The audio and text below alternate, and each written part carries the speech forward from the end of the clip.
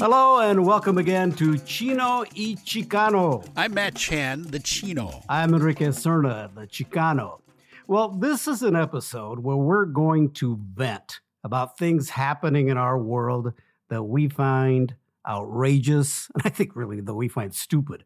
They're the type of little things that make us say, this shit ain't right. Well, so Matt, at the top of that list are 3 large local hospital systems reported to have offered big-time donors and others with connections special access to receiving COVID-19 vaccinations. This really pisses me off, partly because I haven't been able to get a COVID vaccine shot. I mean, like a lot of people who are frustrated, I've been, doing the whack-a-mole thing, trying to get an appointment. But this thing, it really irritates me because it really, again, speaks to white privilege, people who have money and big money talks, and giving them access just because they have money, and most likely most of them are white. And yet communities of color are struggling to try to get the vaccine. And then there's the struggle of trying to get people in communities of color to trust taking the vaccine. And then you have this. Yeah. Come on. Well, but you could have predicted this would happen, right? I mean, you knew this was going to happen at some point because our experience. I mean, I think there are white people that are astonished that this is happening. But for people of color, yeah, okay, I get that it's happening. But it doesn't make it right. And it just shows you that there is a systemic problem with equality in the healthcare system. Really good article that was written by Glenn Nelson, an opinion piece in the South Seattle Emerald, in which I think he points these things out. Just the fact that we know that we have these disparities throughout our government and our healthcare system, education elsewhere. But this only just brings it home that much more. Now, maybe these organizations are going to step back, and I think they've already released statements saying, our bad, we shouldn't have done this. But, just the fact that they did this, especially in this time when you're trying to get people to get vaccinated, and there's enough people that are taking this position against the vaccine, which is stupid, I think. Well, like in Los Angeles, right? Yeah. A group, predominantly white people, were protesting and shut down a mass vaccination at Dodger Stadium. Right. And, okay, this is crazy. It's like, you don't have to take the vaccine, but there's plenty of people that do. Why are you stopping them? What gives you the right to dictate what someone else is going to do with their body? But of course, that same group can deny women their contraceptive rights and be against abortion because women obviously don't have a right to control their own body, but these jackasses do. Well, I think those jackasses just need to get the hell out of there, get way back in the back of the line and just shut your mouth. Right now, we have such a huge problem. That's why we are kind of in jail right now because of the fact that we have people that are unwilling to do what's necessary to wear a mask properly. By the way, you wear it over your nose, you donkeys. And football coaches are the worst, I think. But really, I mean, cover the face, cover your nose, put 2 of them together. Jeez. And it's the same people that refuse to wear masks that complain then that we're locked down. But they don't get that the reason we're locked down is because they're so stupid they won't wear masks. I mean, what has happened to our education system? That's one part, right? That's just book learning.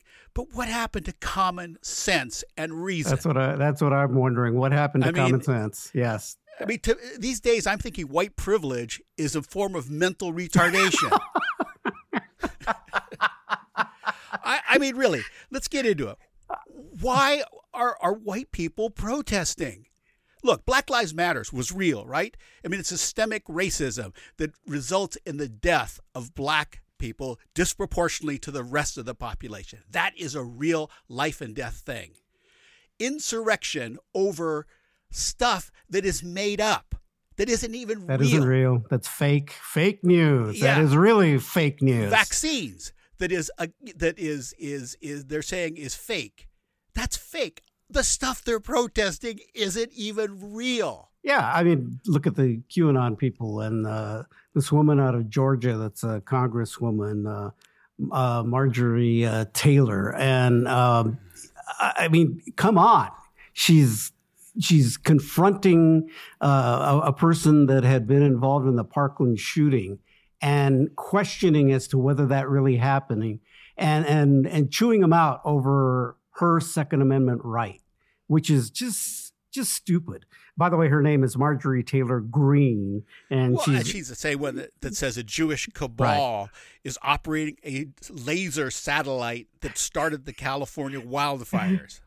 Somebody needs to look closely to see whether she's got something coming out of her head or something, like an antenna. What is there? Privilege is a form of mental retardation. And yet the Republican Party they still haven't done anything to act against her or to take actions against her for what she's saying, which is obviously wrong. She even has threatened, the leadership of the Democratic Party and others.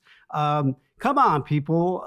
You really want this to be your representation of the Republican Party? Of course, the Republican Party right now is going through this internal war, their own civil war of those that are really the fake news Donald Trump believers versus those Republicans who are like, we actually had some great Republicans in this state.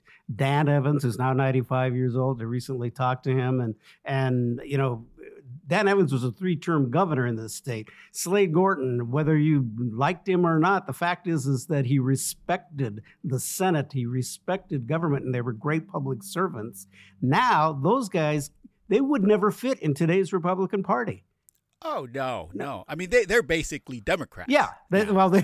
Conservative, very conservative Democrats. Yeah. Because and this latest ploy, right? So the Biden administration, for the good of the country, wants to push a $1.9 trillion package because of COVID relief. Right. And then the Republicans say, we want a bipartisan program. So they come in with a $600 billion, which is just less than half. I mean, it's nothing really compared to what the problem we face. And so what they're basically saying is, we'll do bipartisan if you do it our way. Right. We won the election. We need to move fast and hard to get the American people what they need. They've got to find some middle ground on this because, they need a bigger package. People, even the initial thing that we've got with the money, the $600 this last time around, come on, that's really not going to help people. We need more money into that package. Obviously, we need other things beyond that. We need to be able to move forward on what's necessary to get the vaccines out there. It was clear that the Trump administration didn't do anything really to get the vaccines out to the people. They had no plan. They had no program. No. And yet the guy is still, Trump, is leading this party. For what reason, I'm not quite sure. And what I really don't get are those people that are his followers. What is the mentality there? Again, it goes back to those people. Right. And, what I found fascinating, it was reported, I read in the story over the weekend, was the fact that a number of those people that were part of the mob that hit the U.S. Capitol didn't even vote. Some of the people that they arrested, they found that they didn't even vote. So what is the mentality? Why are they doing this, and what is prompting them to do this? And let's face it, the majority of them are white people. That there are some people of color, unfortunately, involved in this as well. There's always a couple of brothers that are crazy, right? Yeah, that's for sure. I mean, look at the one leader of the Proud Boys that they found was an informant. But I have to tell you that I'm really concerned about the domestic terrorism. That I think that something really bad is going to happen. We saw the type of folk that came out at the Capitol. So I'm very concerned as to there could be a major incident in this country, involving our own people. And just the Timothy McVeigh. Right. There you go. So I think we have to be on high alert from that. In fact, that's something that I think we should follow up on to try to find out, to talk to someone who really looks at this to try to understand what's going on there, because I think it's a deep concern as to what we have going on. It's always been a deep concern in this country, but we've fortunately been able to bury it until Trump came along. I mean, remember the Unabomber? Yeah. I mean, that terrorized the country. Just one guy up in a cabin with a hoodie on. Well, and the FBI has already said, the FBI director said that the number one concern of his is domestic terrorism. It's not, getting hit from Al Qaeda or somebody else right now. It's what's happening on our own soil. And I believe that is, as we saw in what happened on January 6th, and that mob and the way they attacked our own people, their own people. We've got a deep concern here. We better be very worried about it. Yeah, I have a theory about this, and it involves the pandemic and Facebook, right? So everybody's locked down. All you can do is, for these guys, all you can do is play with your pipe bombs and guns, right? But that's unfortunately could be true. Yes, and very true. What does Facebook do? What does social media do in general? It distills and validates whatever craziness you have. Yeah. So if all the contact you have is through the internet and through Facebook and through, Parler or any of those other groups, all you do is just reinforcing it over and over and over again to the point you are enraged for no goddamn good reason. Yeah. Other than that's what you're seeing on social media. That's what you're surrounded by. It's sort of like that scene in Clockwork Orange where they propped the guy's eyes open and made him watch the desensitizing violence stuff. And it only made it worse. It only made it worse. You weren't going to help that person at all. But just and think unfortunately, about that. That's happening to all of us. Unless you actually reach outside and look at credible news sources, which most people don't, because it's a narcotic. They get reinforced of their crazy opinions, and it becomes real because you look at the comments, and there's always other jackasses that agree with you. Right. There's that. There is really that. And people, let's face it, we've all got into our bubbles, and we need to really kind of, I think, shut down sometimes to walk away from social media, which is, obviously we use that as podcasters to try to get the message out about what we're doing. But I think what's important is that there also has to be some common sense in how you use this and what you're looking at, and also just, what do we want for this country? Do we want to continue being in this situation where we're not willing to do what's necessary to try to get a hold of this pandemic? We're not doing what's necessary to try to really confront the systemic racism that's in this country. That is real. That is very real, has been there for a long time. This is our opportunity to really get a hold of this and to try to do something about it. But it is a really tough time because you have all of these other forces that are just off the wall. And so it's deeply concerning to me as to how we're going to be able to try to kind of curb all this so that we can get some direction. I think the pandemic has magnified all this stuff because the very same people that are out there pulling all this nonsense, storming the Capitol, are the ones who refuse to wear a mask. Right. Any reasonable, educated people stay home. They do what's right for the community. It's sort of like the zombies have taken over the world. We're living in, the living dead. Right. Because these people, they're mindless. They're like zombies. They don't understand what is really happening. And the rest of us are behind barricades. We're in our houses because we know that there is a real enemy, the pandemic, right? But then these other people are out there like zombies running around while they're being ravaged by the disease. Yeah, I've said that before.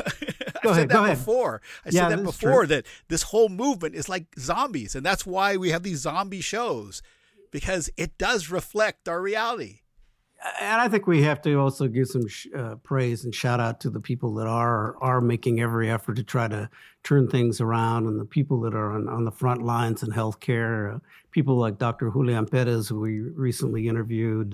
Not only they're helping people in communities of color battle COVID, but also contracted the virus himself and was able to go overcome it. Yet he's still doing that work. A woman named Jessica Esparza, ICU nurse that we're going to talk to, that puts herself on the line every day, and she's a DACA recipient, and yet she is still doing what's necessary to try to save people's lives. So let's remember there are a lot of people out there that are doing what's necessary to try to help us get through this whole thing. But, we just got to find some common sense on what we're doing here now. So, let's wrap things up here, Matt, with we want to tell our folks out there about some of the interviews that we have coming up here, because I think it's some pretty good stuff. I mentioned Jessica Esparza, the ICU nurse. She's also a DACA recipient. We're going to be talking to her about what she faces on a daily basis on the front lines of dealing with COVID and dealing and helping people that are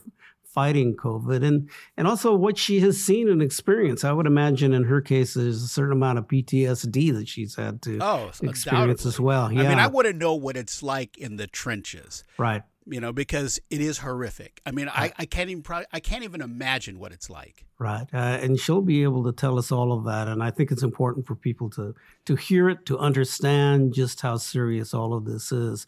We're also going to be talking to Mayumi Tsutakawa. She comes from what I think is the first family of the arts in the city of Seattle. Her father was George Tsutakawa, who was a great artist, sculptor, also created these dynamic fountains.